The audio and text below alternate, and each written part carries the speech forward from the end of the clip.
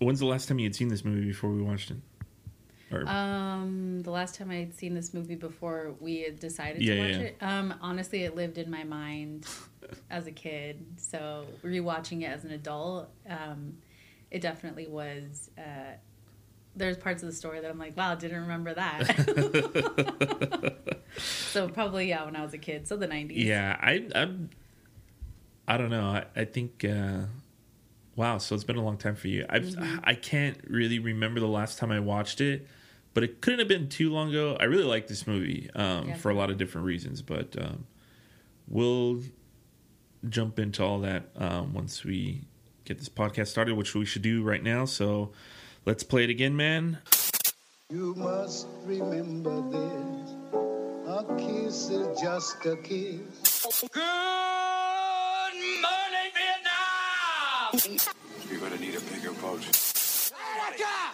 Attica! Attica! Hasta la vista, baby.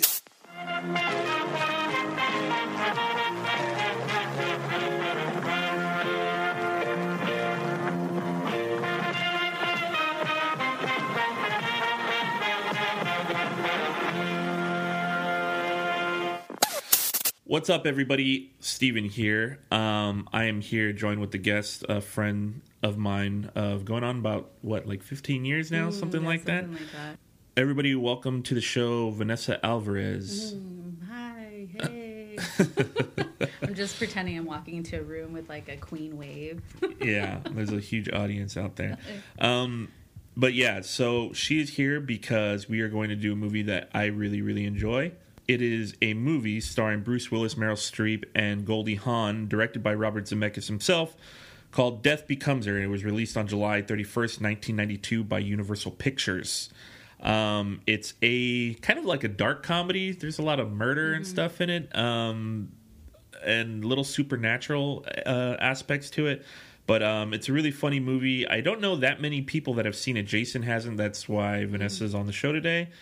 She made sure when I mentioned this movie in our first episode that she needed to be on this episode, and I felt obliged to let her be on it.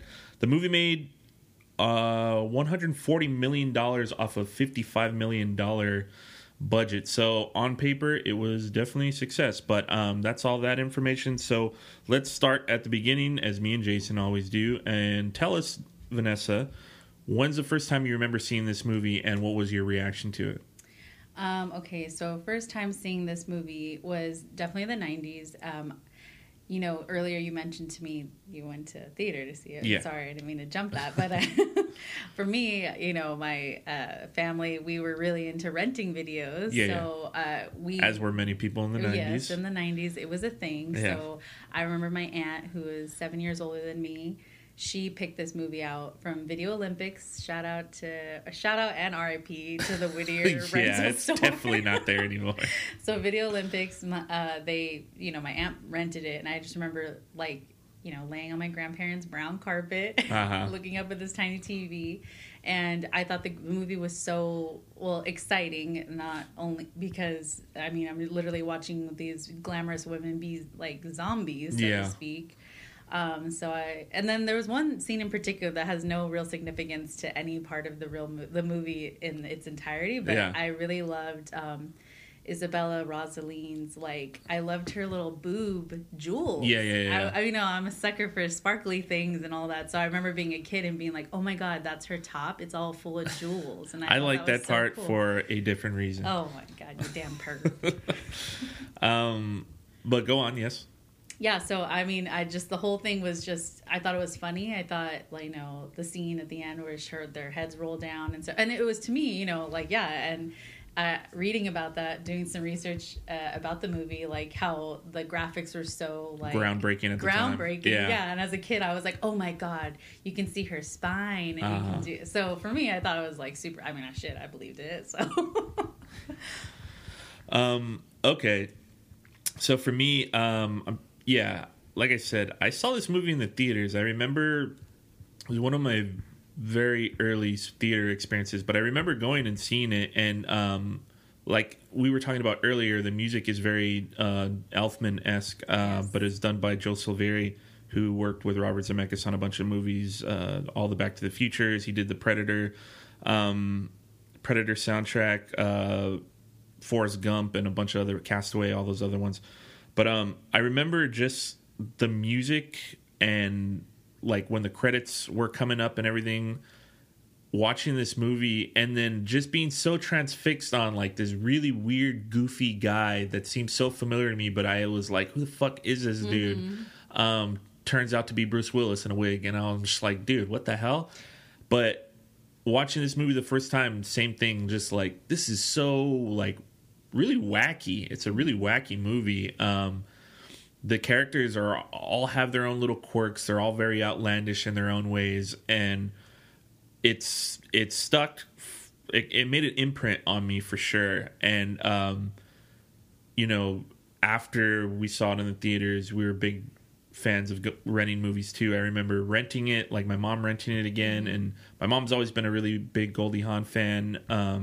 So we would rent it, and then as I got older and we weren't going to the video store for the family anymore, I just remember myself, if I didn't have it on VHS or whatever, I would rent it myself and watch it over again. It's a movie I really, really enjoy, and like I said, I don't know that many people have seen this movie, or haven't talked to a lot of people that have seen it. So I was really, really happy when you reached out and said we should do this movie, because I don't think I would have got a chance otherwise. Yeah, I definitely felt like I could speak about this movie because, as you know me, for going on 15 years, I don't watch a lot of movies. Yeah, and not in too the much. 90s, in the 90s when like you're a kid and you can't be, you know, we didn't have all this other stuff to kind of distract you. Yeah. Like, yeah, I did see movies in the 90s, but then like after that, no, don't ask me anything. Anything else. This is one of the 5 movies I can probably remember as a kid growing up. All right, so yeah, that's where we were when we first saw this movie. All right, so right off the bat, like you said, you hadn't seen it in a really long time. What jumped out to you from watching it after so long this time around? What jumped out to me, I think, something that I thought was funny was just a lot of pop cultural references that were relevant at the time. Like, there's like that one scene where you realize that the husband, I'm blanking out on his name, Ernest Menville, is not a surgeon anymore, that he's like the mortician. Yeah. And so you realize like there's like this whole reference about this guy who died, and he died having sex with his mistress or something. Yeah. So I thought that was interesting because I realized like I didn't understand that reference at all. And then I know there's like a part in there's tons of scenes, but I mean, for one, I can remember too is like Isabella Rossellini making that reference about the "I want to be alone." I'm like, I had to Google that because I was like, wait a minute, I'm sure people that are in their 30s watching this when it first came out probably understood that reference, and but us as children just like, oh, I have no idea. Yeah. Interesting. So before we actually jump into the meat and potatoes of this whole movie, we talk about the cast a little bit, but first up, I need to talk about Robert Zemeckis because this is the first movie that we are doing of his. Robert Zemeckis is the director, and his most prominent movies are more prominent than this one for sure. The Back to the Future franchise, Forrest Gump, Castaway. Works with Tom Hanks a few times. He started out writing. I think he wrote on Steven Spielberg's 1941. I'm sorry, that came out at the end of the 70s. And the studios gave him a chance with Romancing the Stone, the Michael Douglas picture. And that was like a swashbuckling like action adventure. If you haven't seen it, I definitely would recommend it. It's kind of fun. They just did a movie with Sandra Bullock and Channing Tatum that came out. And it's basically the same premise. It's like a woman writer.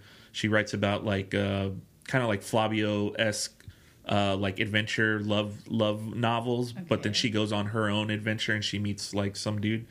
But yeah, he made that movie. It was a really big success. They even made a sequel to it called Jewel of the Nile.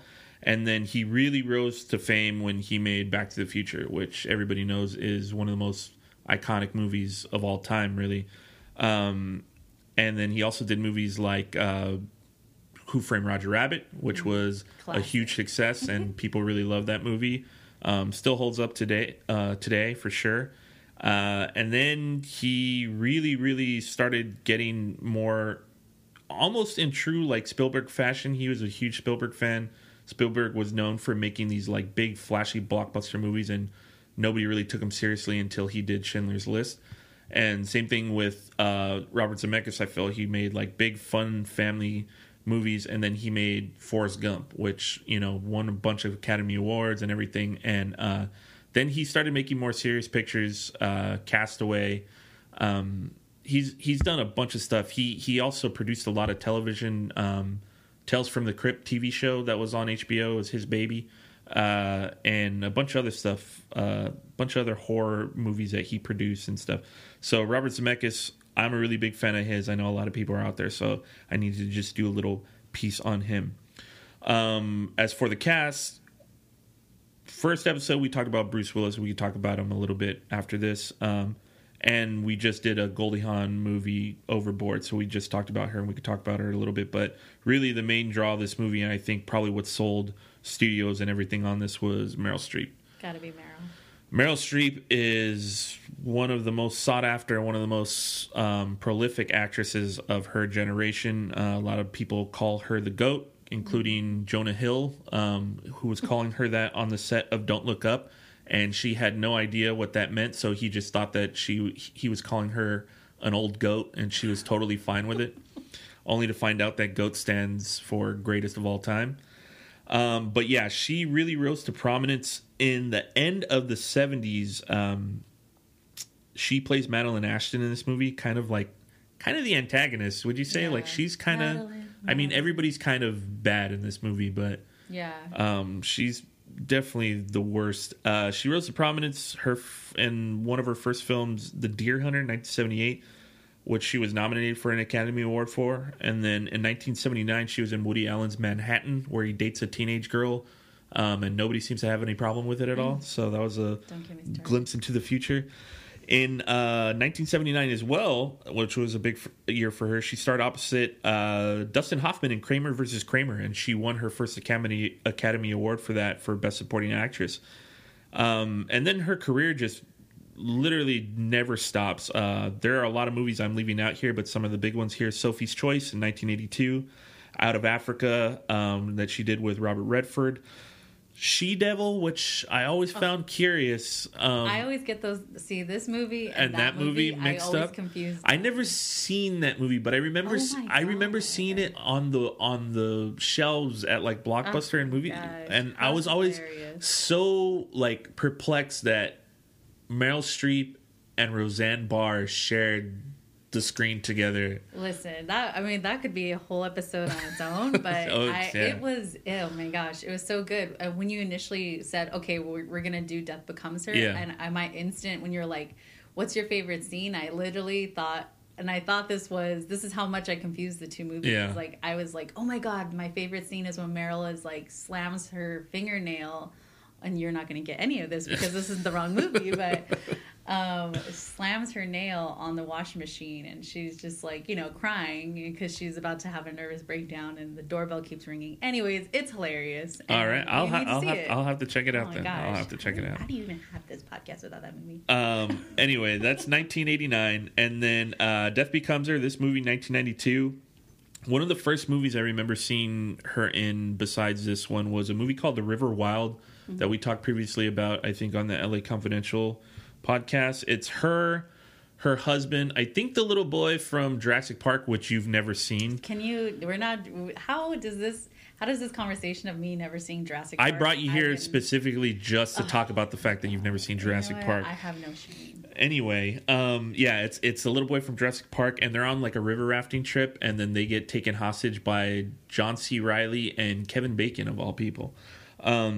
But yeah, that's 1994. Bridges of Madison County. She works with Clint Eastwood. 1995. Marvin's Room, which is a picture with Leo DiCaprio, young Leo DiCaprio. 1996. She works all throughout these years, but like I said, I'm skipping movies. In 2008, she does The Devil Wears Prada. Or no, 2006, I think it is. Yeah, 2006, she does The Devil Wears Prada, which was a huge success. And not that she ever went anywhere, but I feel like that reinvigorated her career more than it had been going. I was looking at her filmography from like end of the 90s to that point, she made some pretty popular movies, but nothing to Maybe that it was, to like, that. for the new audience, Yeah, new generation, nothing to that so to like speak. acclaim. And then in 2008, she joins the Mamma Mia cast, which they made a sequel of that. 2011, she wins her second Oscar for The Iron Lady. And then she's in a bunch of other movies, Into the Woods, Florence Foster Jenkins. She was recently in Adam McKay's Don't Look Up in 2021, and she's going to be starring in Damien Chazelle's Babylon in, I think, a few months or maybe the beginning of next year. I'm not sure. But yeah, Meryl Streep, just absolutely fantastic in this movie. Obviously, she's a great dramatic actress, but I'm watching her in this movie, and I always feel like to be a good comedy actor, you have to be a good actor in general. And there's some very simple moments in this movie where I'm just absolutely blown away by like her timing and like the emphasis she's putting on like her actions and her words and everything. She's impeccable. Everybody loves Meryl Streep. But yeah, moving on. We have Bruce Willis, who plays Dr. Ernest Menville. What are your thoughts on him in this movie? So this is one of those things that I didn't remember as a kid, that I didn't realize that was Bruce Willis. Really? That probably has to do, because I mean, He's being like 7 years totally old. not Bruce Willis in this movie too. When I was 7, at this point, what other movies had I seen him in? What other movies would I have seen him in at 7 years old? Really upsetting to me, just because he's like the biggest star in the entire world at the time. Like I said, wait, Die Hard, was that out? Die Hard was out but before he this, had a yeah. totally different look. Like He I said, did, yeah. Well, that's a what 7-year-old yeah. child. So going back to it, watching it now, you put the movie on, and then were you like, holy shit, that's Bruce Willis? Yeah, my first thought Really? was like, wow, I didn't realize that was Bruce Willis. See, and this goes back to the confusion between She-Devil. That's true, yeah, Because I mean, they're the same. They have the same kind of yuppie looking husband. yeah. So I mean, Bruce Willis is not a yuppie, but in the film, he is, yeah, definitely. So yeah, no, I didn't realize it was Bruce Willis until I You watched it this time. Yeah. That's very interesting. I'm an adult. And then when you did see it, like, I mean, because he's not Bruce Willis in this movie, Right. Like, how were you just like, what the fuck? Yeah, I mean, I thought that for me to not really remember that it was Bruce Willis, I thought he had to have played a really good like wimpy kind of a character for him to either that, or it's just obviously Meryl Streep and Goldie Hawn are the entire movie. You don't even realize that it's Bruce Willis because I mean, he's just there. I disagree. No, I mean, he's still good. There was a lot of like funny lines and stuff, but I'm just saying. Yeah, for me, him in this movie, like I said earlier, when I was younger, I knew who Bruce Willis was. I had seen Die Hard. I had seen. But you're a different breed, Steven. You're a movie breed. Regardless, but being that young, watching this movie, there was such a familiarity I felt towards this fucking really weird, like, wacky, outlandish dude that I just couldn't put my finger on. I mean, he's not in the movie technically, but you had to have seen Look Who's Talking. Oh, yeah. Yeah, but... Anyway. Yeah.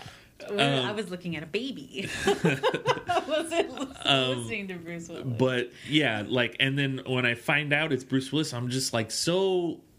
Because he's an action star, and even when he's not, he's usually snarky and like, quippy and everything like that. So watching him in this movie, and I've always appreciated his performance in this movie.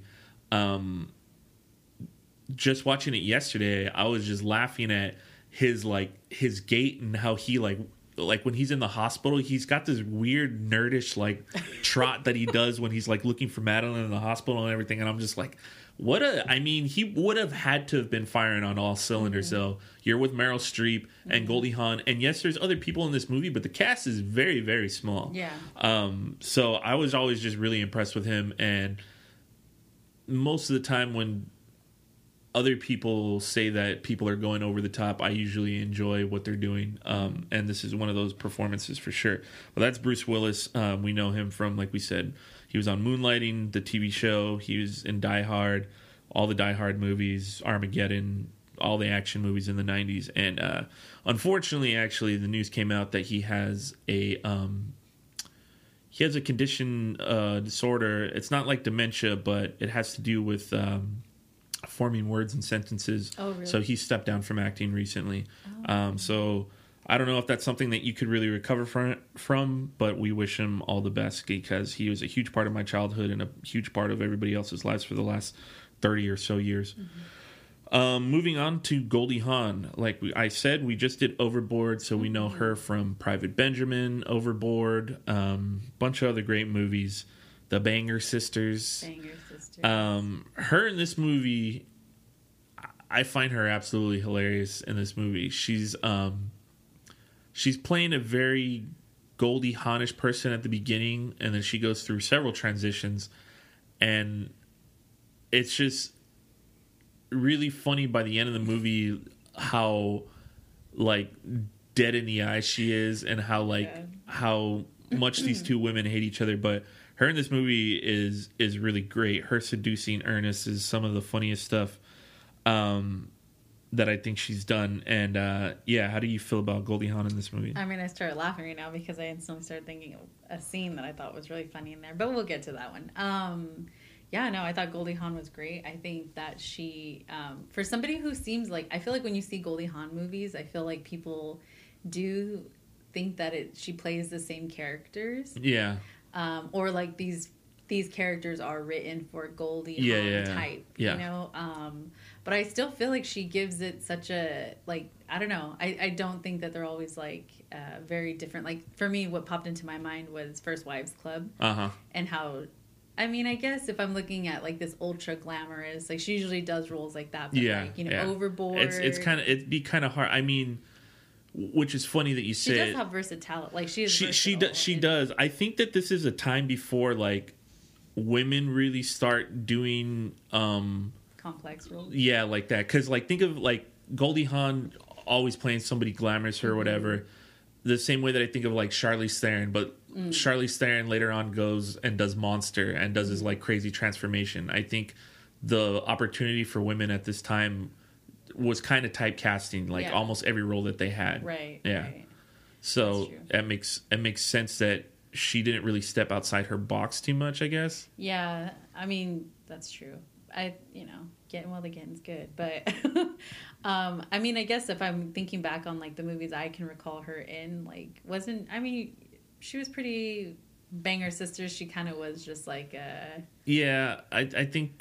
I think in that movie, I've only seen that movie one time. I remember my mom was watching. She's like small town glam. Yeah. Pretty much, right? Like as glamorous as you could get in a small town. In a dive bar. Yeah. Which I mean, yeah, it's like we said. I think that she has range for sure. Yeah, definitely. But I think, like I said, at the time, roles went for, and that's another thing that I was really interested in talking to you about. This movie is. Obviously, this movie, especially at the time, not a lot of women directors, not a lot of women writers.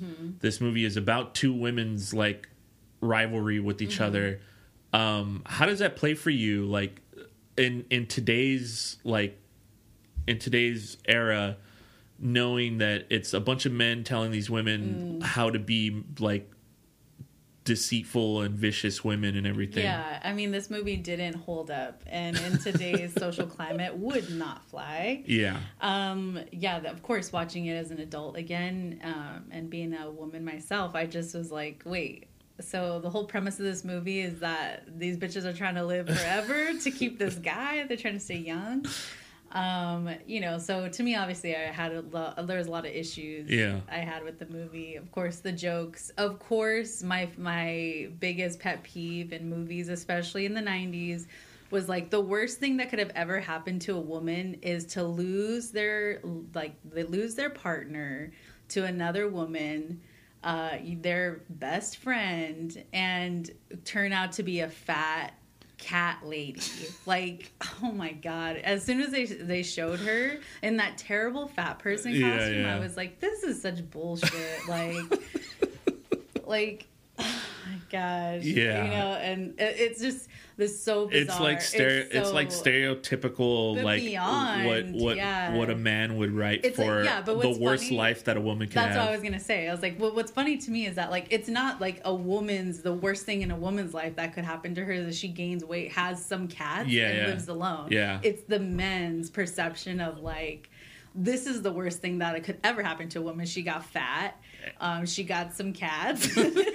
She lives alone. I was like, wait, what the fuck? I actually think that sounds nice, but...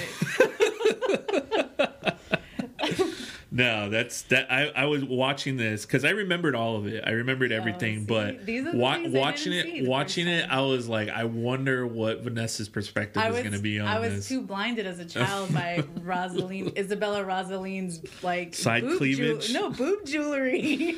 All right, so like we said, there's other people in this movie. Isabella Rossellini, very famous actress. Gorgeous. Might have seen, very gorgeous in this movie. Gorgeous woman in general. She plays Leslie Von Ruhmann. I feel like that's a joke too. I feel like there's something funny about that name, and I just don't. You don't know what it is. I don't get it. No. Do you? No, I don't. Oh, okay. But yeah, she's in other movies like Blue Velvet. Sidney Pollack has a small part in this movie. You might have seen him in Eyes Wide Shut and a bunch of other stuff. He's a famous writer-director. Not too many other people in this movie that are noteworthy. The only other person that so we have this category on, it's not ours, we didn't invent it, but there's a category that we have on here called That Guy, and it's the guys that you've seen in a bunch of movies, but you don't know their name, but they've been in a million things. This is the first time I'm ever bringing up that lady. Mary Ann Trainor, she's passed away a few years ago, but she's been in so many different things. She's the mom on the Monster Squad. She's the mom in the Goonies. She's in this movie. She's the lady that goes up to Ernest at the party. She did such a good job on her. She's in all the Lethal Weapons. She's I remember the face. She's been in so many different movies. Scrooge is another favorite one. Usually she only has like one or two lines, stuff like that, but she's just been in a whole bunch of stuff, and I would not feel good about myself if I just didn't mention her. She was a real mensch, and she will be sorely missed. But yeah, like I said, other than that, the cast, not a very memorable cast. This movie is very intimate. There's and this happens a lot when me and Jason are doing this. Is I always think when I haven't seen a movie that the movie takes place over a long extended period of time, apart from the beginning, which takes place over 12 years, and then like a few different years, and then it jumps forward again. Apart from that beginning pacing part, the movie takes place in like a day and a half, which I was like, damn, I don't remember that. I remembered it. That part. So a day and a half. The beginning of the movie, there's like a bunch of time jumps. There's when they first meet Madeline, and then when they get married, and then when she's in her apartment, cat lady, and then when she's in the psych ward, and then it jumps forward to Madeline waking up in the morning, and then the movie is that day, the next day, and that's it.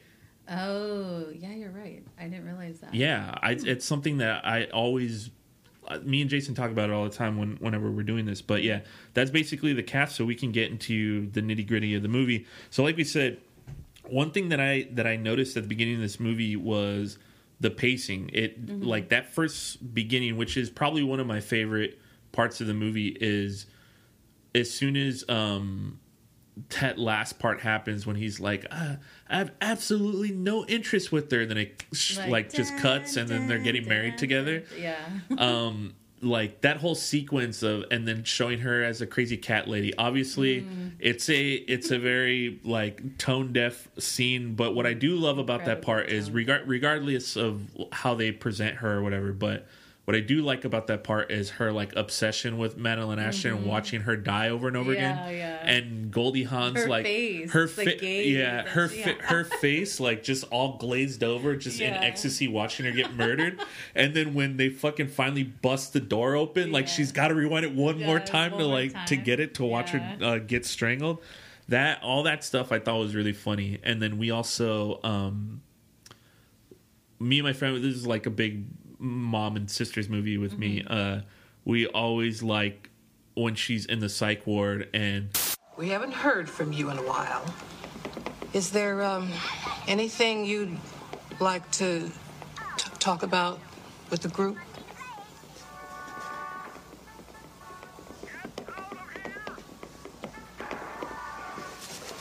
Yes. I would like to talk about Madeline Ashton.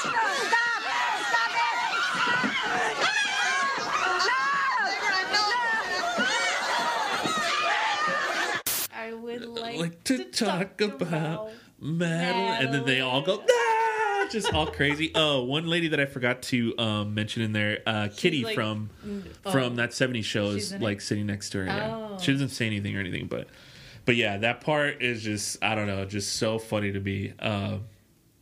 But yeah, and then yeah, so that's the whole like pacing, the whole beginning pacing part. Just it's like one after another, just beats that happen really fast so that the movie can progress to where it needs to be, which is something that I was reading about in the research, is that there were a few characters that got cut out of the movie. Tracy Ullman was supposed to be in it, but Robert Zemeckis just felt that he needed to like cut out like long jokes and just like make the movie go a lot faster than it was. But yeah, that whole beginning part's really, really funny. Mm-hmm. What else, like early on in the movie, like did you like that you saw? That I saw that I liked. Yeah, like if you were talking about your your favorite parts of, or just stuff that made you laugh or whatever. Well, I definitely, I don't know. I love that Meryl Streep does this like high pitched crying talk. I forget. I don't know what they were fighting about, but then she just had. I can't even imitate it, but yeah, don't try to Meryl Streep. But yeah, it sounds like she's like holding back tears. Yeah, and she's like has this really high pitched voice, and she's trying to talk to Bruce Willis. I thought that was really funny. I think I know. Yeah, like I said, there are just so many parts in here where she's giving lines and she's doing these things, and I'm just like, that is one of the best to ever do it. Mm-hmm. I think I know the part you're talking about is when she's in the morgue and he's telling her like, and I'll imitate her. I don't care because I know it's not. Okay, I know it's not. You can imitate her. I don't want you to embarrass yourself. I feel fine doing it. Yeah, she's talking to him in the morgue, and he's like, "This has never happened in the history of mankind ever." And she's like, "Well, why did it have to happen to me?" Like that, dude. Yeah. So great. And don't ever do that again. Right away. Like we said, the movie jumps around a lot in the beginning. Again, me seeing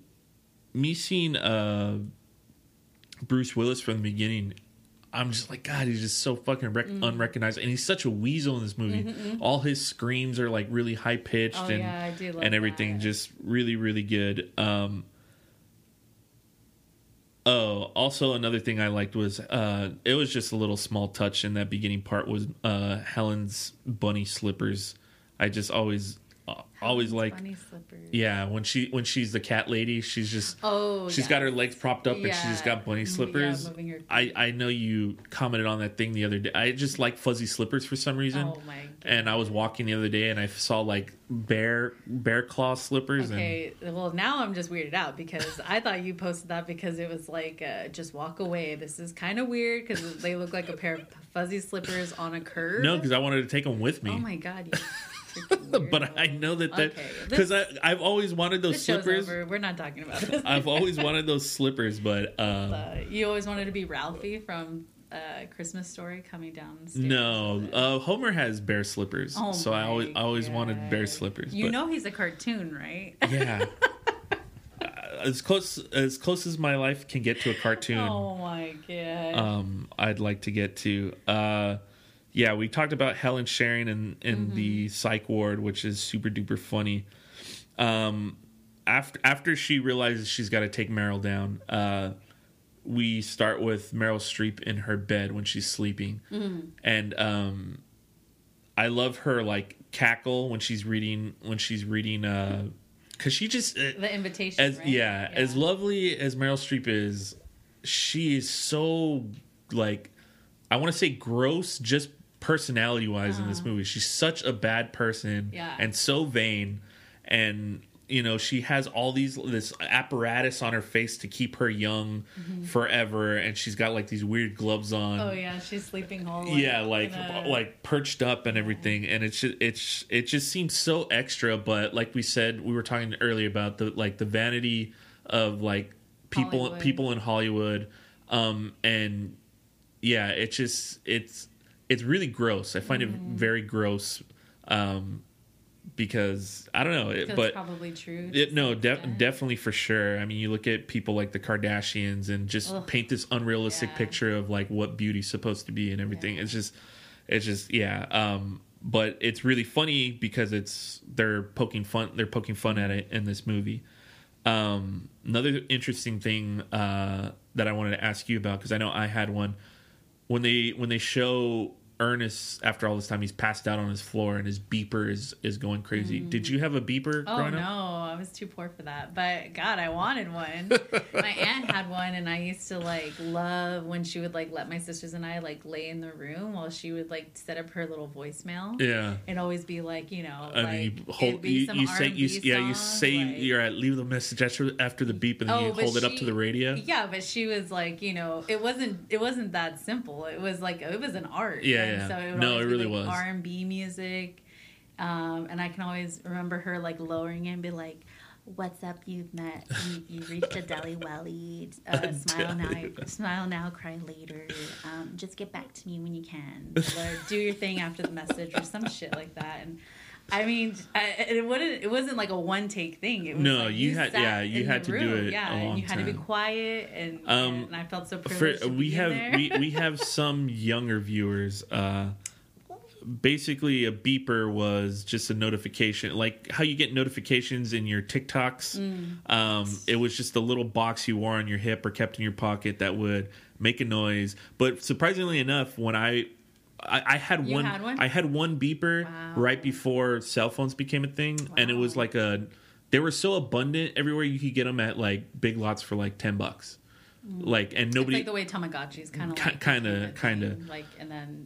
But my cousin had one and used to be able to write pretty much text messages, but they were all in code and numbers. Yeah. So you would use certain numbers to write like what you were writing. You mean like 143? Yeah, shit like that. But no, you could actually have whole conversations with these numbers on there. Wow. And my cousin, I remember him trying to teach me these things, but at the time I had a beeper and nobody else did. I was like 12 or something, so it was pretty much useless to me. Someone in your family is just like, "Here, mijo, take this." Yeah. It was my uncle that gave it to me. Yeah, it had one. Wear it on your hip. It had one little C battery in it. A C battery? What do those look like again? Is it no. The AAA ones. I'm sorry. Oh, okay. AAA ones. I was like, yeah, the C batteries are like the square ones. I think. Let's see what else here. Oh, I love the line, "Is it up yet?" When Rose is waking up Bruce Willis and he's talking to the maid. That part's good, and then just to see him like I do like when he goes to work and then that dead guy's got like the giant ass smile on his face. See, as a kid, I totally didn't understand that. And then I saw as an adult, I was like, "This is dumb." I think I hadn't seen that movie in a long time, and when I watched the movie Mr. Deeds for the first time, there's a part where he opens up his like grandpa's coffin and his body comes out and he's like all frozen stiff, and then it unlocked a memory of like, oh, that happens in another movie. To the point where I think in the movie in Mr. Deeds the way I remembered it when I watched it not too long ago, I was like, oh, he's got a smile on his face. But when when his grandpa's body comes out, he doesn't, and I'm like, where's that from? What am I thinking of? But it's this movie. Yeah, I like all that part. I like her visit to the, I don't know, it's like a rhinoplasty place or something. Yeah, that place was so cool. And I mean, as a kid, I thought like, oh, this place looks so hip and like futuristic. Yeah. Yeah, it's like a plastic, it was just like a plastic surgery center. Something like that. Yeah. There's also parts in this movie that like it's supposed to be like a dark kind of like horror comedy almost. Are you talking about what I think you're gonna go into? Is that the door closing? Yeah, and there's that dude like getting a blood transfusion and everything. What it is? I don't know what it is, because you just hear some like something percolating. Yeah. But then the guy is like tilting. And all you see is, like, because you can see like tubes with like red. I was gonna Google that too because I was like, what is that? Well, to me, I feel like because there's all this talk about fucking Hollywood elites like drinking baby blood and all this shit like that. I feel like those rumors have been around for a long time, and that was like a hyperbolic, version of something like that, something weird that rich people do. Yeah, of course. That rich people do, you know. Yeah. And I always thought that was weird. The girl that's like the assistant. Oh yeah, like you know she changes her accent. No, like, I wrote that down. Like, so yeah, she's totally like, I'm really sorry. Yeah, but then I don't. Yeah, then I. So when I was watching that part, I always found it really weird. I think that's a ADR thing, which is when you record dialogue after the fact. Yeah. Because even when she's saying it, like, I don't think it's synced very well. So I'm wondering if like the actress, like, she was doing a French accent, and when she did it, it sounded so ridiculous that they're like, we gotta really do this over again, something like that. But that part really stuck out to me. It always did. Yeah. And then when I was watching this time, I was like, yeah, I gotta mention this because it's really weird. See if Vanessa noticed. See, and then I kind of took it the other way. I was like, oh, like, you know, around like the elite, to hear people with like accents makes them feel like more yes, definitely, and, like, more elitist.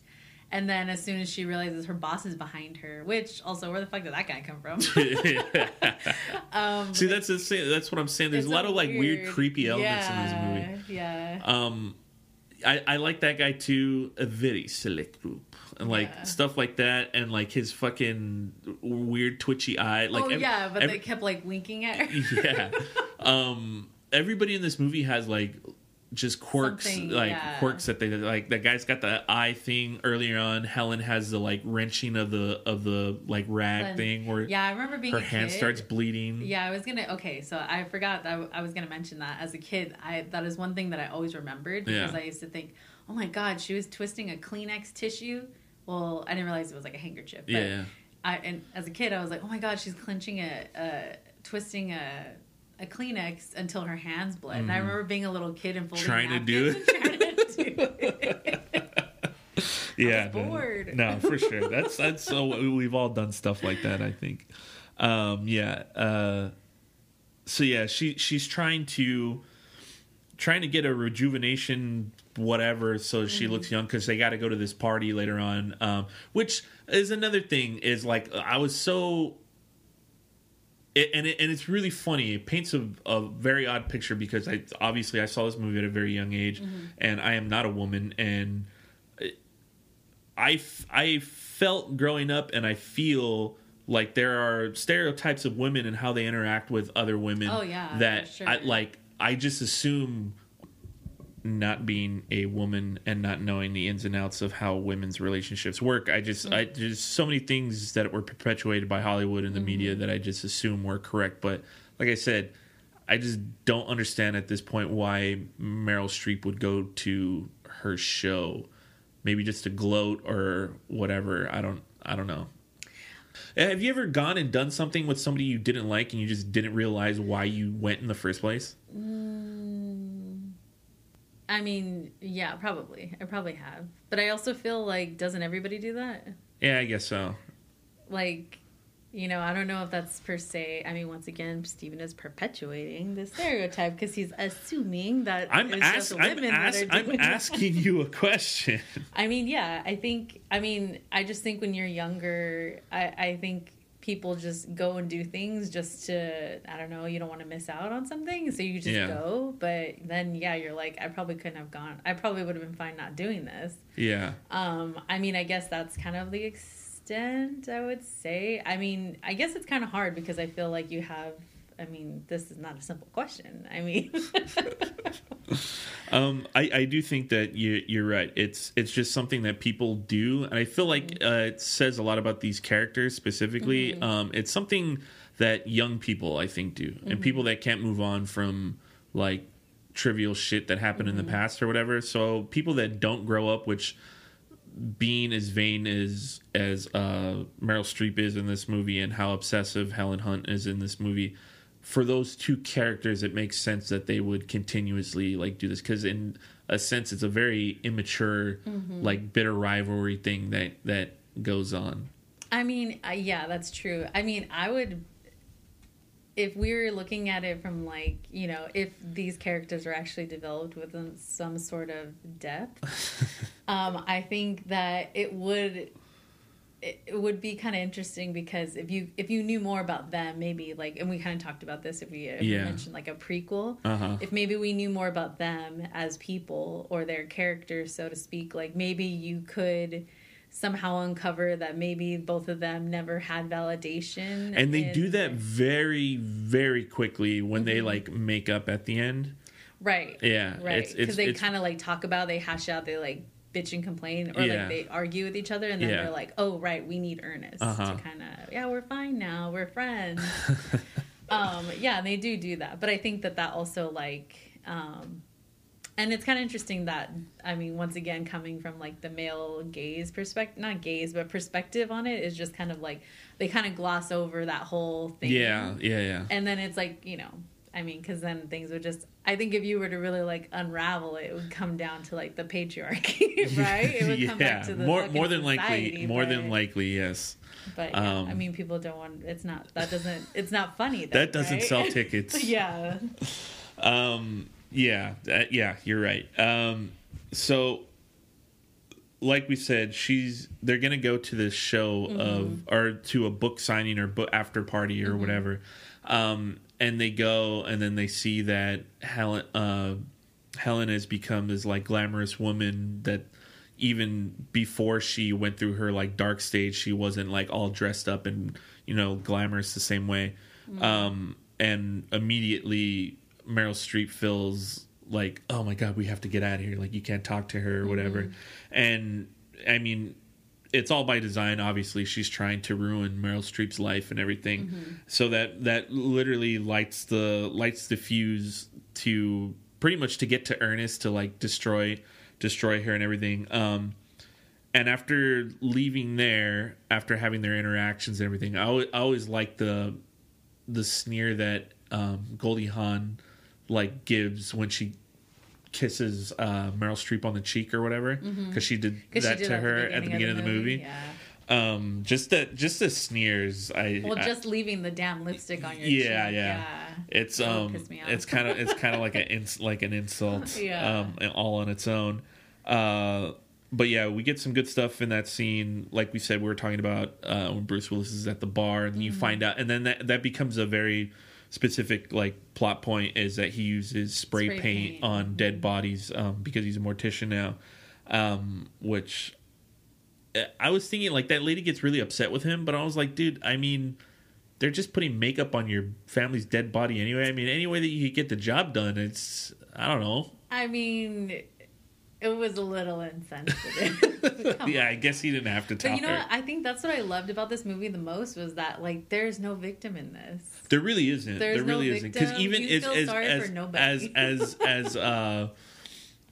as shitty as Ernest's life is, I mean, he murders Meryl Streep like later on in the movie. It's not even that. It's just like, fool, you literally like left your fiance to go be with this lady after one show. Of meeting her. That's very, very true. I love Meryl's performance when she goes to her like Sancho's house and he's like putting his pants on. There's some like other young naked woman in his house, but her like a couple of the lines that she gives in there is like he's holding her hands and then he doesn't want her to come inside, and her delivery of the line like, oh my God, you're not alone, like when she says that line, I'm just like, God, she just seems like she really like, I don't know, that like that person. Like we said, the characters aren't written with that much depth, but Meryl Streep is such a good actress that when she delivers certain lines, I feel like that person actually exists, because I mean, that's just a testament to how good of an actress she is. But that line was really good, and then just really funny when he's like, oh, she's the sister of the guy that was fixing it, and she's like, for God's sakes, just lie quickly, like that, lie like quickly, he's like, I'm trying to. Like just those lines. She's just so funny in this movie. I really enjoy her performance. I think it's funny too that just like going back to like the whole idea of the movie, right, is like, oh, she's getting old. people don't like old. Yeah, men yeah. don't like old. Yeah. And so I just think it was funny that out of all the things she like looks and catches a glimpse of this like young She, like, girl's butt, like, and she's like, which makes it more funny when like she drinks the potion. Yeah. And then the first thing you see is her butt perk. Yeah. It's like, oh geez. Dude, and the sound her boobs make when they like inflate. Oh, I was reading things about that. Really? That whole thing was, so they said something like they had some sort of things to pull for the special effects. They had something to pull her breasts up, or it was a bra that like cinched. But then it didn't look realistic enough, so they actually like had somebody lift her boob. Like they had her like one after the other. Yeah, it was like the makeup artist's hands were like the ones lifting her boobs. Oh wow! And that I actually read too that like Meryl Streep actually didn't like making this movie. Or she said it was the first and last time she'll ever make a movie like this with special effects. I was reading that too. Yeah, she said it was like a big headache. Yeah, she didn't like having to like act like to a broom and yeah. stuff. Which makes sense. No, I can understand. A lot of actors don't particularly enjoy that. Yeah. But especially Meryl. Yeah, especially Meryl. Like we don't do things that Meryl doesn't like here. Exactly. Yeah, so she drives away. I love too that like it's old Hollywood where they're like driving like crazy. Oh yeah. When I was gonna bring that up. Well, right before that, she's like running away, and the guy's like yelling at her, like, "Oh, you should date somebody your own age or whatever." And she's all distraught, and then like the Hollywood effects of like the rain, just like it turns on. You could tell it's literally just on her. Yeah. Which one I think might have been done on purpose, like because this movie's super cartoonish, and like that's something that would happen in a cartoon. And then I love, like you said, when she's driving and like you could tell it's like she's in a car by herself, and it just reminded. I mean, this movie was released by Universal Pictures, and if you live in California, you might have been to Universal Studios. I remember there was a effects show where you go and they show you how they do a bunch of different effects. They do sound effects, like so they get people from the audience and they play on this big screen, feet walking through the mud, and then you get to squish the like dirt on a plate with the thing. And then when I was there one time, the guy that my mom was dating, what they did was they had like just basically the cabin of a car with no front wheels or the trunk or anything, and then they put another audience member inside there and put the camera on them, and then they had my mom's boyfriend, and he was outside jacking up the car, moving it around and everything. And I just, when I watched it last night, I remembered that because they show it on the screen, you could see what it looks like, real, and it looks pretty real. So when I was watching that this time, I was like, oh, that reminds me exactly of that stuff. Yeah. But anyway, she catches a glimpse of herself in the mirror, and she like screams because she can't believe she's not who she was when she was younger or whatever. I mean, the first time I watched it as a kid, I remember thinking, what was that? And yeah, then I realized like she saw a ghost or something. She saw her reflection, and it was old. Because that's the whole purpose of the story is like, nobody likes old. No one likes to be old. Okay, so is very true. I wasn't really thinking of it like that this last time around. More than anything, because of especially the day and age we live in today, where celebrities are just everywhere because everybody has a phone and everything, and especially like the beauty standards of like Instagram and everything else like that. More was coming across to me this time around, which I mean, definitely you're right. Especially like we said, written by men, directed by men, and everything like that. But what was coming across to me was just like the whole vanity aspect of it, which, like we said, can basically be like written down to patriarchy. Yeah, I was gonna say, everybody makes it sound like women's biggest fear is to like get old, when it's actually like, gee, I wonder who gave them that idea. Yeah, motherfuckers. So right after she has that like panic attack or whatever, she finds the card that she ripped up and decides to go see Isabella Rossellini. I love the decor of this movie. Yeah, it's very Art Deco. Yeah, and Batman. Yeah, definitely. I like everything in Isabella Rossellini's house is made of marble and like big high ceilings and everything. I don't know. I just love. And being a kid when I was younger, I was like, oh, if I was ever rich like that, I would have like a big ass house that would look weird and creepy like that. Oh heck no! But I also do I don't know how much research, but this popped into my head when I watched it, was like, why were Doberman Pinschers such a big thing in right? the 90s? Yeah, they really were. They really were. I was like, I even remember like the cartoon Oliver and Company. I mean, I think that came out in the 80s, but it doesn't matter. Late 80s, early 90s. What's up with the Doberman Pinschers? But every dog has their... Every dog has their time. They get a moment. Me and Jerry usually talk about it's not always it's very different things. Like we're always like, oh, Chicago was really big in the 90s, or like New York was really big, or like whatever. It's just like cities have their time. Yeah. Like I think Chicago was more of like the 80s, and New York was really popular in the 90s. It's just things have relevance in certain eras, and then nobody, because I mean, weird. Yeah, it is really weird, but it's just what pop culture tells us we should be liking, I guess. Yeah, but I mean, okay, going back to this, because I'm not quite done with this thought. Okay.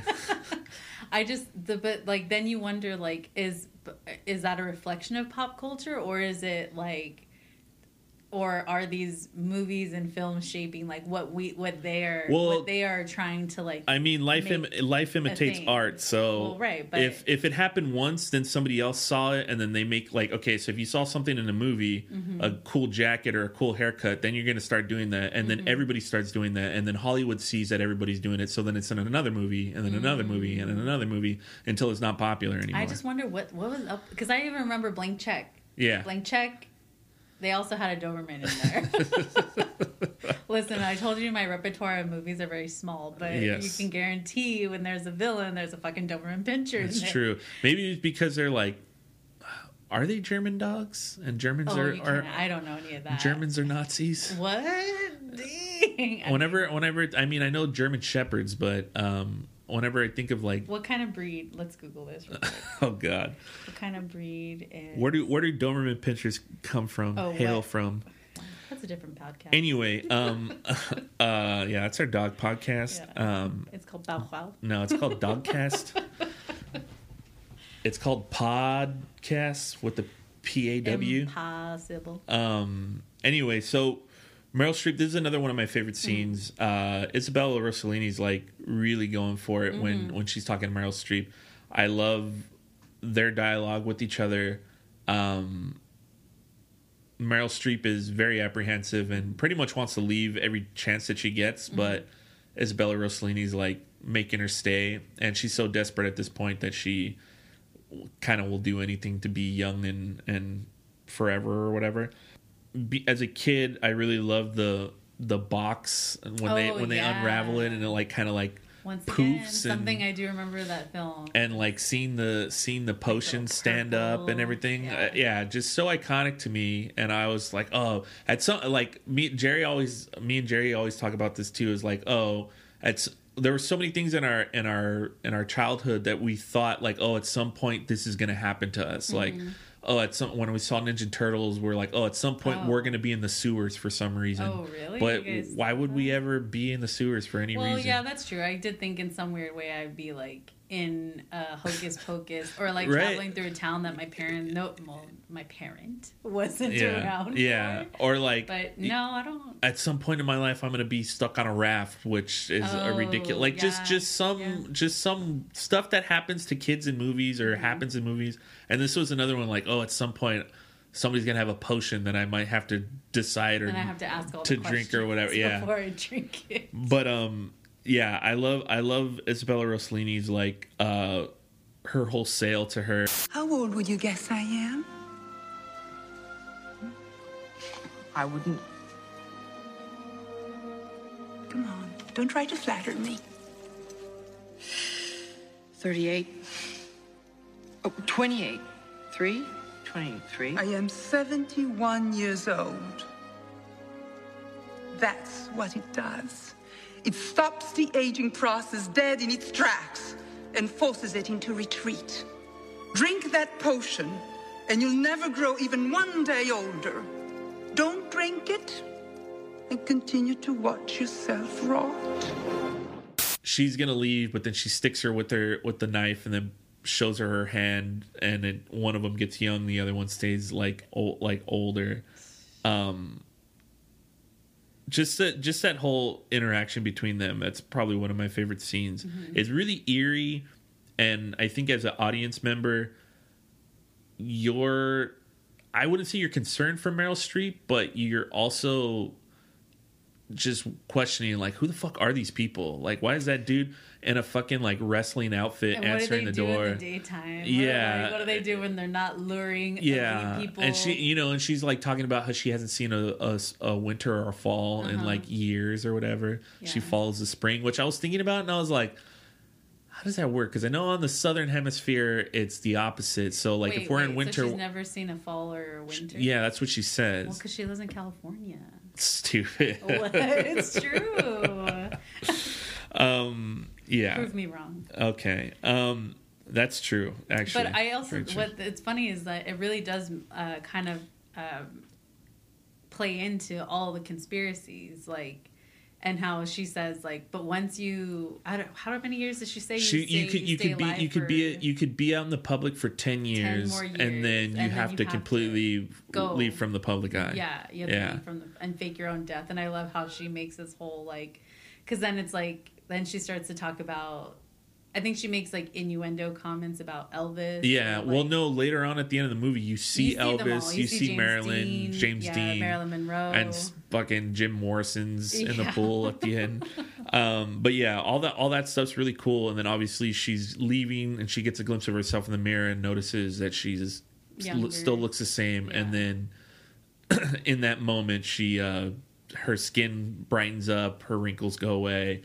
Like we said, her butt pops up, her boobs pop up, and her waist like slims down, and she's like super happy, couldn't be happier.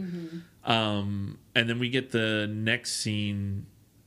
She goes home, and all while this is happening, this Ernest and Goldie Hawn, Helen, they're making out with each other, and another one of my favorite parts is like the whole plan that she goes over. Now listen to me, Ernest. I've thought this thing through carefully, and I know it's the only way. Tonight, while she's asleep, you'll sneak downstairs quietly, go to the study, and take one of each kind of wine glass from the shelf. Then you'll take this Narcanol and lightly coat each glass. As you know, Narcanol is a very powerful alcohol-based tranquilizer, so you won't need much. Tomorrow, I'll call Madeline to say goodbye. I'll try to get her to invite me to dinner. Fine. Why don't you just come to dinner? Then at dinner, we'll propose a toast. No matter which glass she drinks from, the Narcanol will be on the glass. Then you and I work together quickly. First, we finish dinner. Then we load her in the car, take her to the top of Mulholland Drive, call the police, and report that we've seen a drunk woman swerving dangerously close to the edge. Some drunk woman up here on Mulholland swerving dangerously close to the edge.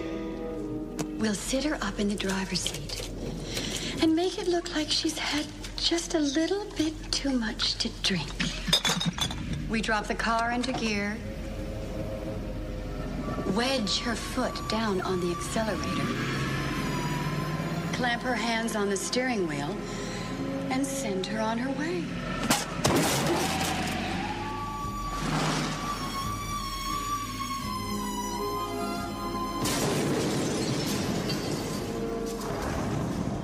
By the time they perform the autopsy, the Narcanol will be completely dissolved, leaving only traces of alcohol.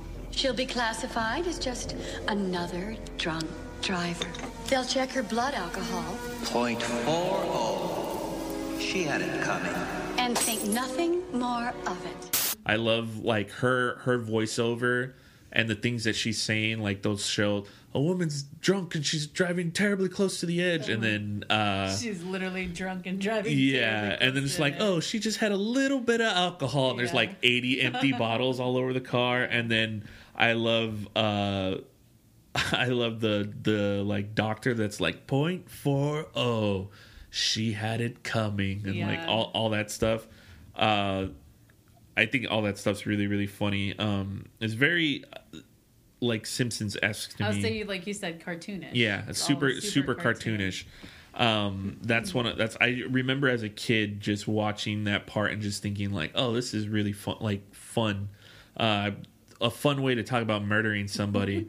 It doesn't seem that bad. I also really, really like Goldie Hawn seducing Bruce Willis. Madeline. I need to speak to Madeline. She's not here. Oh, thank God.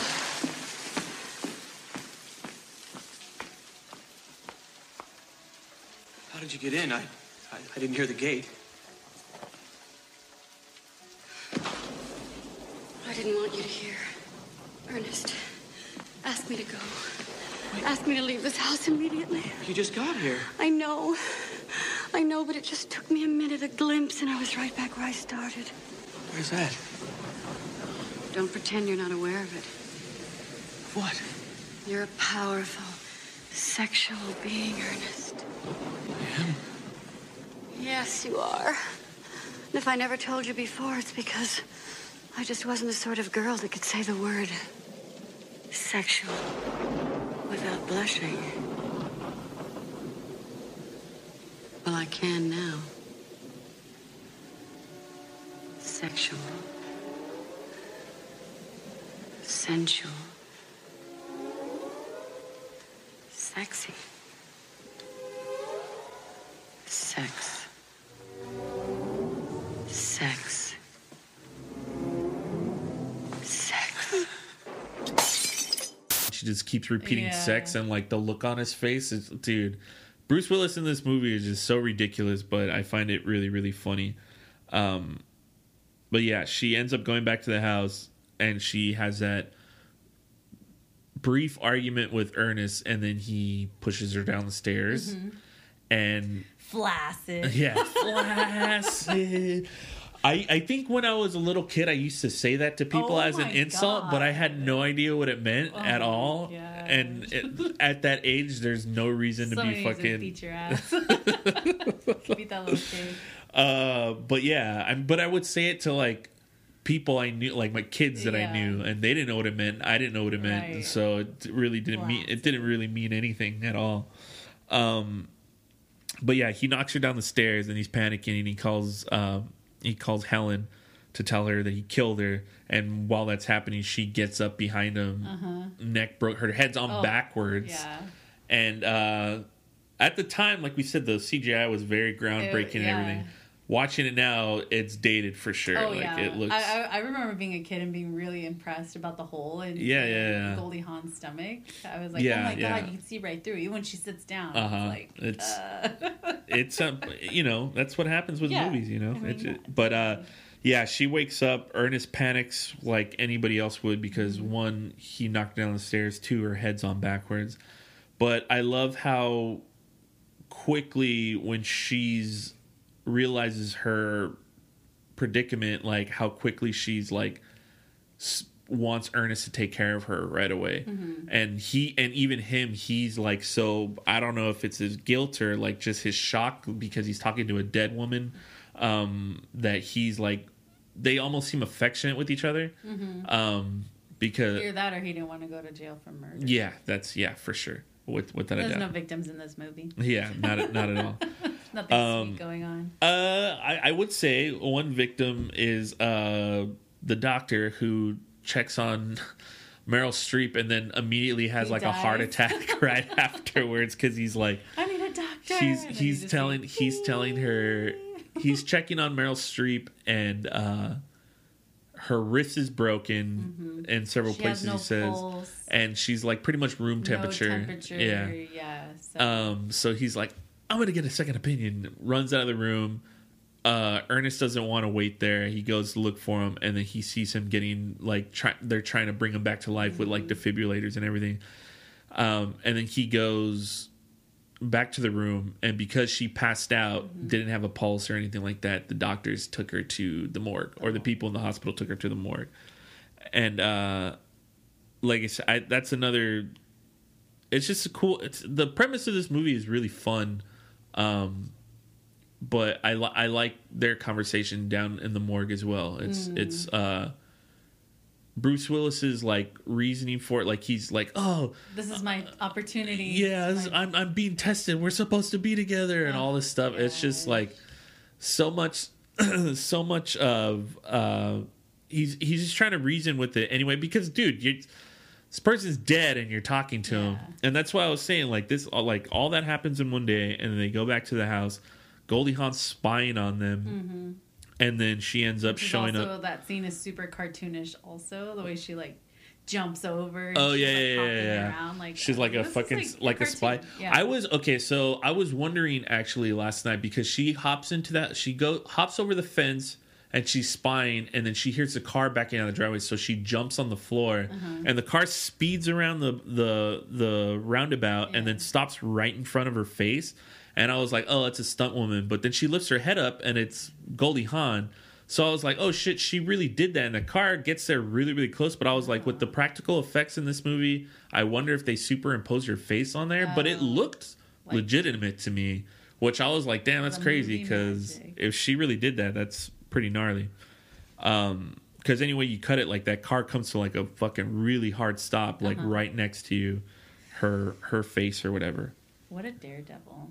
If it was her, yeah, who knows? I'm actually interested. I'm probably gonna look that up and see if that was. Can I the case. ask you a question? Sure. If you were Ernest, would you drink the potion?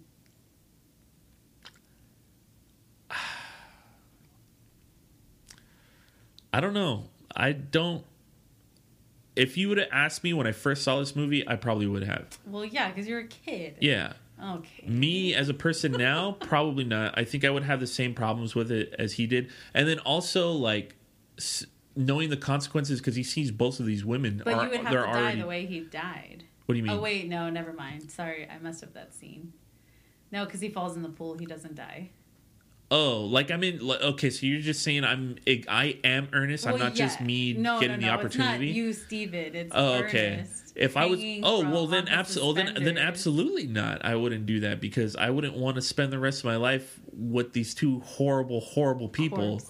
Yeah, these two horrible corpses that are gonna ruin my life for as long as I live, forever. Yeah. So definitely not.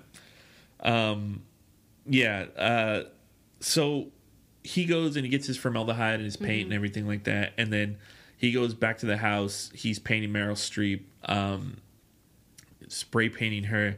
And then somebody keeps calling. I love I can't deal with all these distractions. Just like he's just so zany in this movie. He is. It's really funny. And then he ends up going downstairs and Goldie Hawn's already there with shovels and like I think she has like lime and rope and everything like that. And then she's like, where is she? He thinks she's dead. She thinks she's dead and everything. And little does she know Meryl Streep's listening to them at the top of the staircase. And then you get the whole confrontation with her and Meryl and the shotgun. I remember watching this as a little kid and just thinking like, holy crap, if you got shot by a gun, you fly through the air, which is not like that to any extent or whatever. But they're trying to get the body all ready to get buried in Death Valley.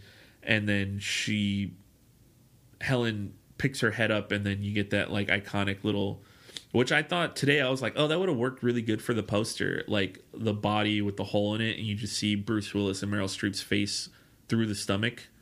She like stands up in the fountain. Oh yeah. I was like, oh, that would be a good poster, but instead they just have their. Well, they have to show Goldie Hawn. Yeah, that's true.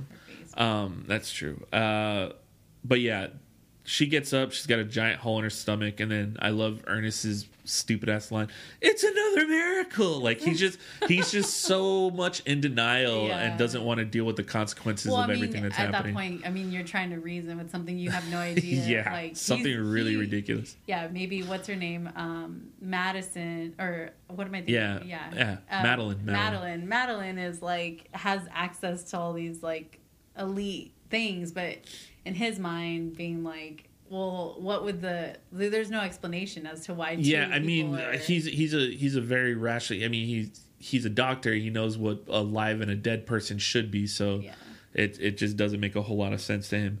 And then we get the whole clash with the shovels. They're fighting the death, and you get some really. To this day, it's even though the the graphics and stuff are a little outdated. Still like really kind of creepy where she knocks her like head back and it's just like a torso with no head. Or when she see all the bones. Yeah, when she knocks it in and it's all like her skin's all like ruffled up and everything. I'm just like, oh. Yeah, there are parts I couldn't. I mean, not that like, I was like, oh my gosh, it's so realistic. But I guess you're picturing it. You're imagining what those bones feel like. You're like, ooh. Yeah, that stuff is. But I think that movie definitely. I think my sisters and I did have a shovel fight once. Really? Yeah. Because of the movie? Well, yeah, they're fighting with shovels. But I don't think we had like full on big shovels. I think my grandma's very little, so she always had these like little short shovels. Yeah. Like kind of like beach shovels. Yeah. So wow, that movie was a little more influential than I thought it was. Yeah, and then you get the Meryl Streep's shovel breaks, and then she throws it through Goldie Hawn's body, and then she sits on it in the couch and goes through her stomach.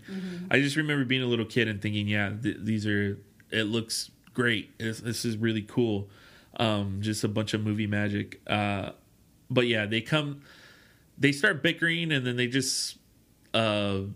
At this point, Bruce Willis has just had it, and he goes upstairs, and he's just like, I got to get the fuck out of here. I'm not going to deal with these ladies fighting for the rest of their life.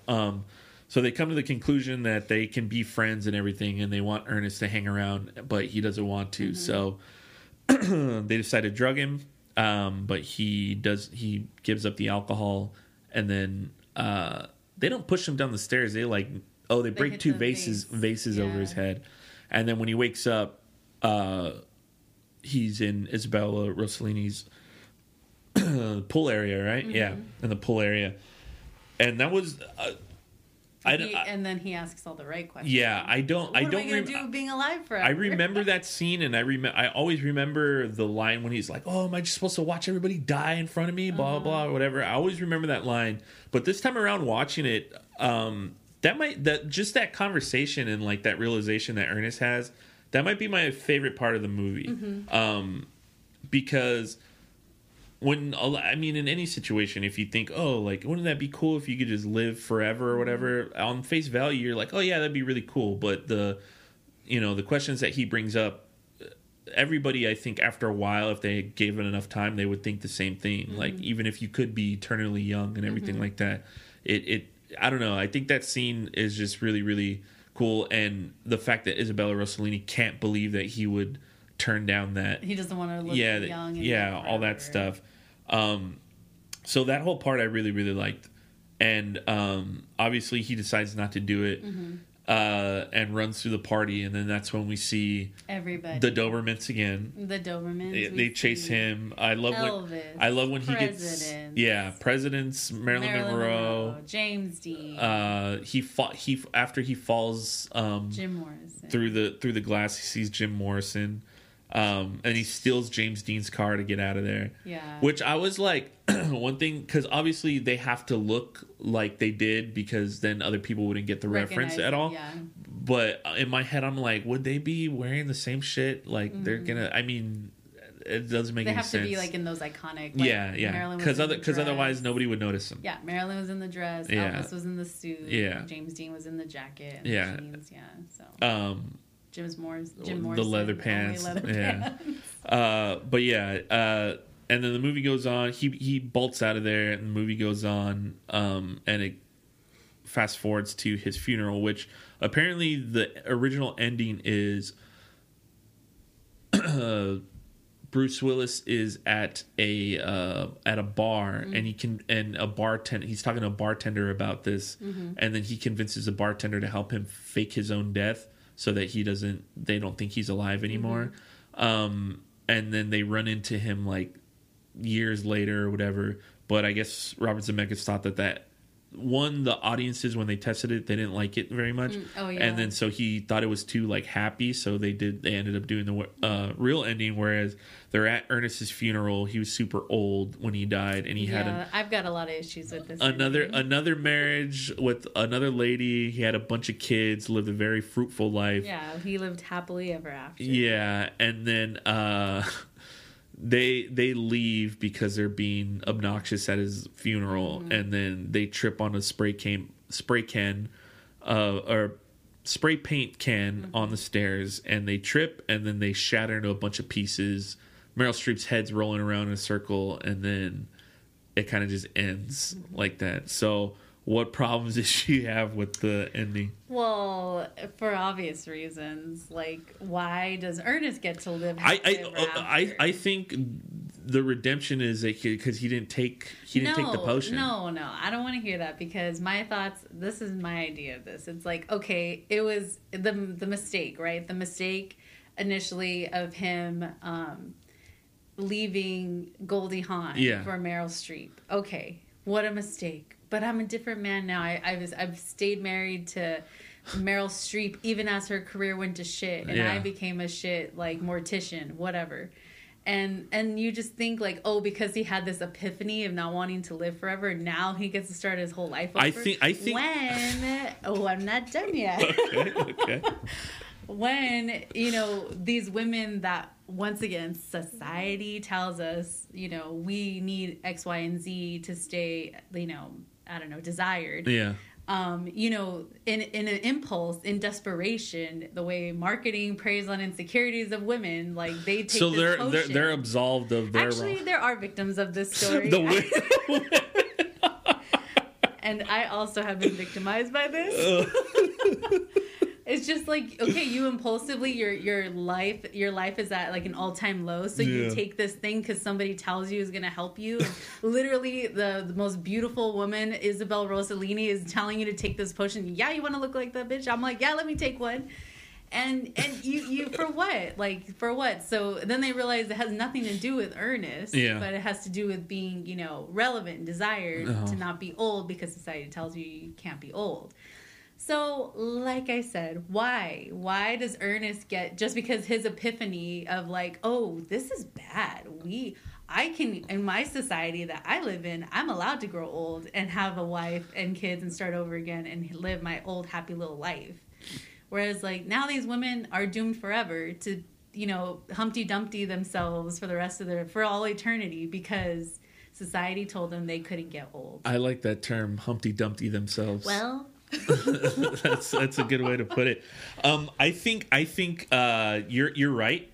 The only thing that I think is the nail in the coffin in that aspect, I think if you take Ernest out of murdering Madeline, it's okay for him to be happy later on, because yes, you could be impulsive and leave your wife for some other lady, and then be in a horrible marriage and then leave her, and then people are people and bad things happen, but you should be able to, I'm not saying that he shouldn't feel bad about all that stuff or whatever, but if his life is completely separated from what happened before, if this was a movie not about death and it was just a movie about relationships or whatever, if he removes himself from that situation and he didn't murder his wife, I think okay. But the fact that he murdered Madeline, I think that's the nail in the coffin as why he shouldn't have got a happy ending. No, I don't think that at all. I think you can say, you make that same argument for the women. You could, but they both planned to murder. They both murdered people. I'm going to take your words. If you take away the murdering of each other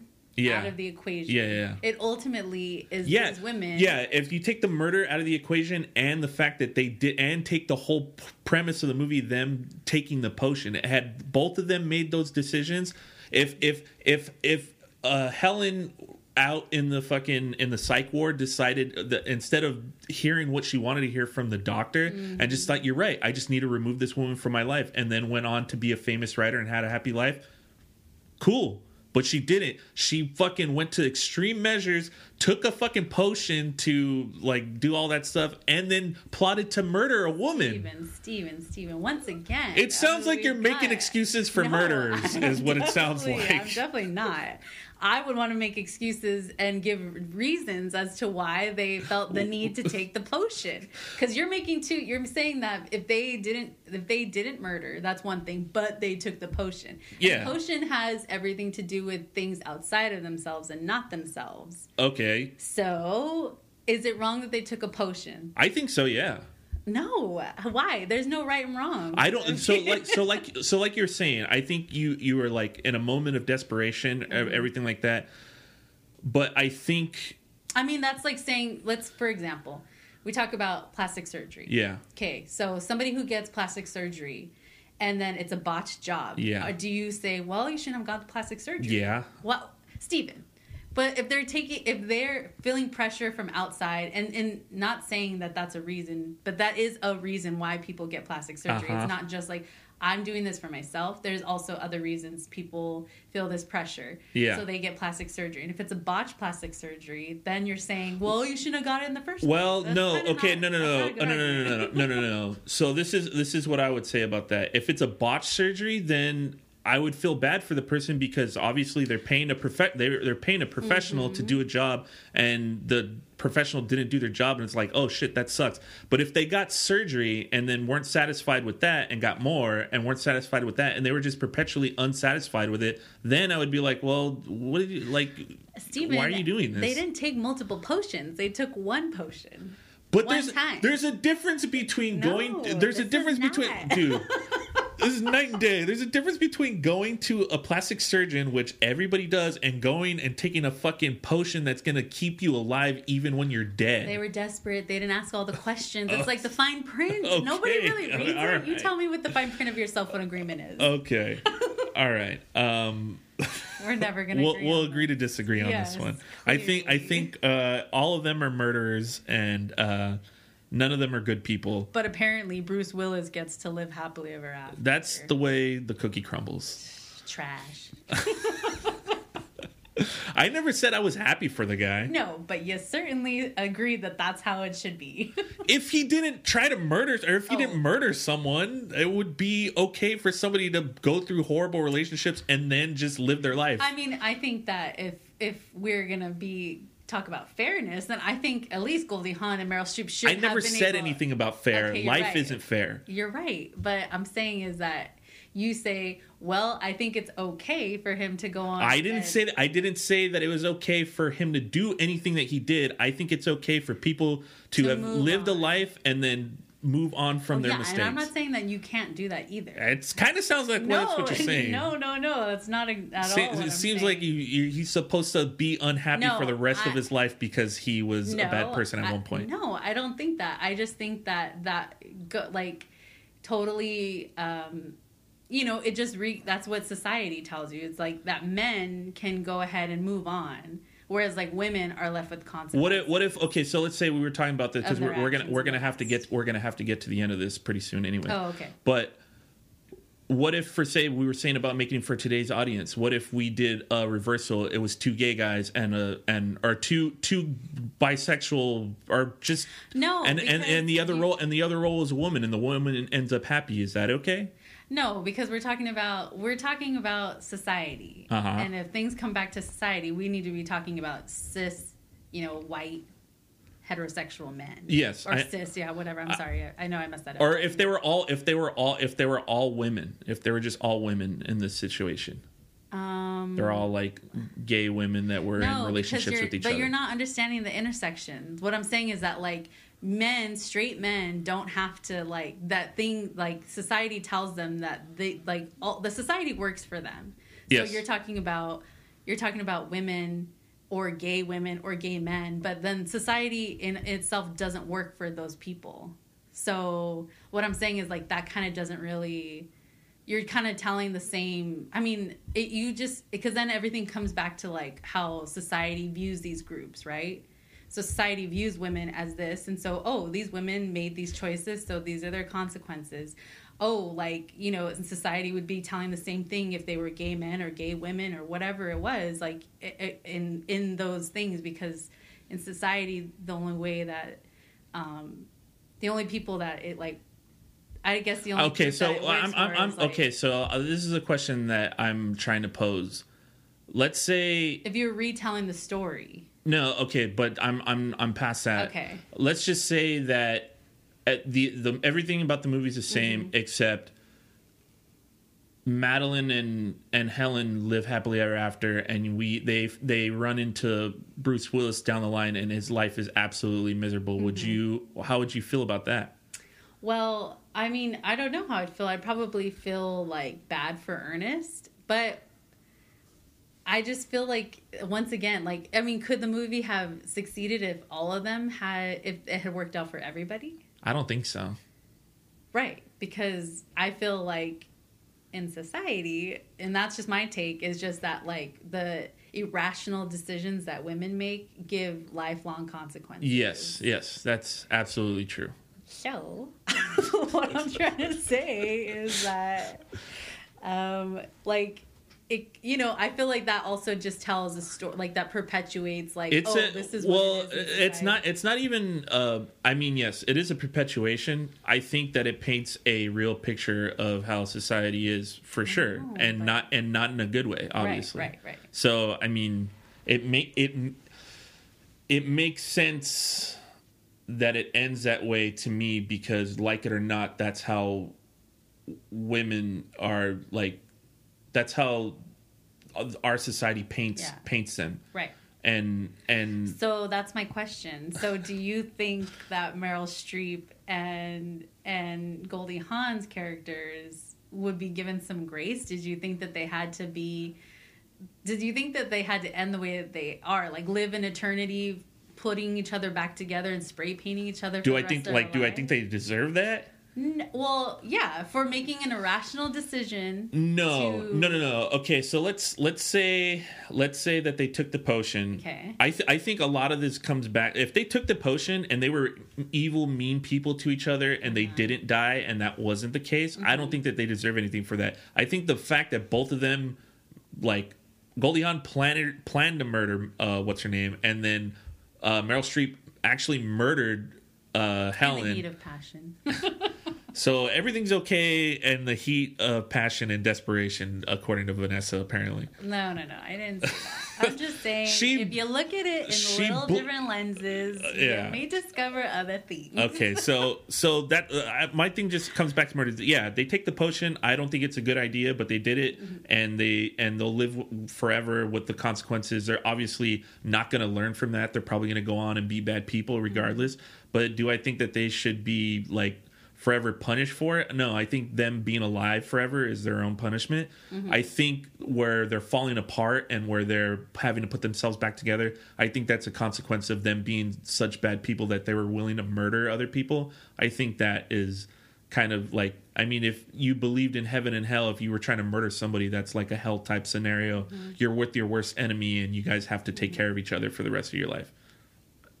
Madeline and Helen, I see you.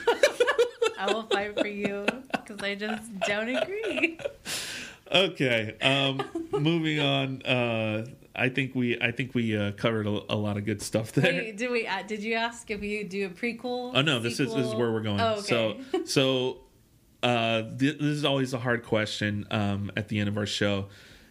I'm a producer, you're a producer, and we get the rights to Death Becomes Her. Do we decide to do a prequel, a sequel, or a remake to this movie? Oh, for sure, prequel. Because you can be sure that once we do the prequel and see all the reasons why they we'll did see what they why did, it's totally okay for them to murder each other. Fuck this society, and they are victims. And they will be the complex characters I love that how they should have been. you did like a complete 180 on there are no victims in this movie. You know, sometimes it takes me there. I have to build my own argument. I'm like, actually, I rebuttal my own claims of no victims. Nice. I love it. I think even though I'm not a big fan of remakes, just because we were talking about it beforehand, I think this movie doesn't need a sequel. But it would be fun. I think it'd be really, really fucking weird if you had a sequel, because you would obviously have to show them their body parts falling off and everything. It would be really creepy. A prequel, I think... A cautionary tale. I think a prequel, like we said, you could do a prequel and you can give these characters a lot more backstory, a lot more depth that they go over within like fucking 2 minutes in the movie. But I think it takes away the supernatural element of why this movie is what it is. So I don't think there's enough to go off to, like, I mean, you can make the prequel about the relationships and that would be a good movie, but it would have to be separate from the title Death Becomes Her, because it has nothing to do with any of that, you know? Society becomes her. Because you're going to realize all the moments in their life that pinned each other against each other. So, Tell me I'm wrong. I'm not one to tell women they're wrong, especially when they're saying it's okay to murder somebody. Good. So for me, I think because we were talking about it, I would have to do a remake. Mm-hmm. But like you said, you brought up a really good point. If you were doing it in an age now, mm-hmm. that they would maybe be influencers, mm-hmm. which is, I think, a very producer like mindset. Like, oh, we got to do it nowadays. We got to do it young, hip, and everything, which is a good idea. I wouldn't personally do that. I love the like old Hollywood aesthetic of this mm-hmm. movie, so I would want to do that. Basically, keep the. What do you keep Hollywood great, Steven? Yeah. Jesus. Yeah, pretty much. Make Hollywood great again. Yeah. But I like the aesthetic. I like the clothing. I like the architecture. I like all that stuff. Mm-hmm. And like we said, if you set it in today's society, I don't think a lot of this shit would fly. Mm-mm. So I think it makes sense to make it a little, when people were a little bit more tone deaf. Yeah. And the names we were throwing around, you said like Emma Stone and Rachel McAdams. The first name that popped into my head in this was Anne Hathaway for some reason. She could be Isabella Rossellini. She could. I'd like to go foreign with that one again too, though. I don't know. But Anne Hathaway popped in my head, and John Hamm for some reason. Oh yeah. Just because he's super duper handsome and everybody knows him as this one thing, and then to make him like a balding like frantic dude. I think initially I was like, in my mind I thought, oh, Ryan Gosling could play this, like, because he kind of reminded me of I think he could do that too. Yeah, he reminded me of his character of the older version of him in Blue Valentine, or like Lars in The Real Girl. But I mean, I'm gonna I had a conversation with a friend, you may know her, Hannah, and she said Ryan Gosling is so 2010, and I thought, shit, she's right. So maybe Ryan Gosling shouldn't play this role. Ryan Gosling, I think, took the potion himself. He's eternal. Oh no. Regardless, like I said, do a remake. I wouldn't really change. I think, like I said, the pacing in the beginning of this movie, it flashes forward, and I think the movie kind of needs it because it's not that long of a movie. Mm-mm. And like we said, it only takes place over in like an hour, 20 minutes. Yeah, it takes place over in one day. You could maybe pack another 15 minutes into mm-hmm. it and then develop the characters a little bit more, obviously. But yeah, I think overall I would just do a clean remake and see if it hit the same way it did back in the day. Yeah, that would be interesting. I definitely think the prequel would be a little more interesting, but that's just... No shit. But like I said, there's no supernatural elements. You might as well just make another movie about two women having a riff. I would just, I think there's so many ways you can do that, and I think it would be a brilliant movie. Meryl, Goldie, call me. Let's talk. We'll be in conversation. Awesome. Well, I think we covered all the bases. I think we did everything. I want to thank you very much, Vanessa, for being here. Thank you for letting me talk about only the one movie out of like 5 that I've ever watched in my life. So I appreciate it. I sound like I know something. No, I really want to thank you for being here. It was really, really fun. For Play It Again, man, I'm Steven Valdez. Thank my guest, Vanessa Alvarez, for being here. And we'll see you at the movies in a week or so. See ya.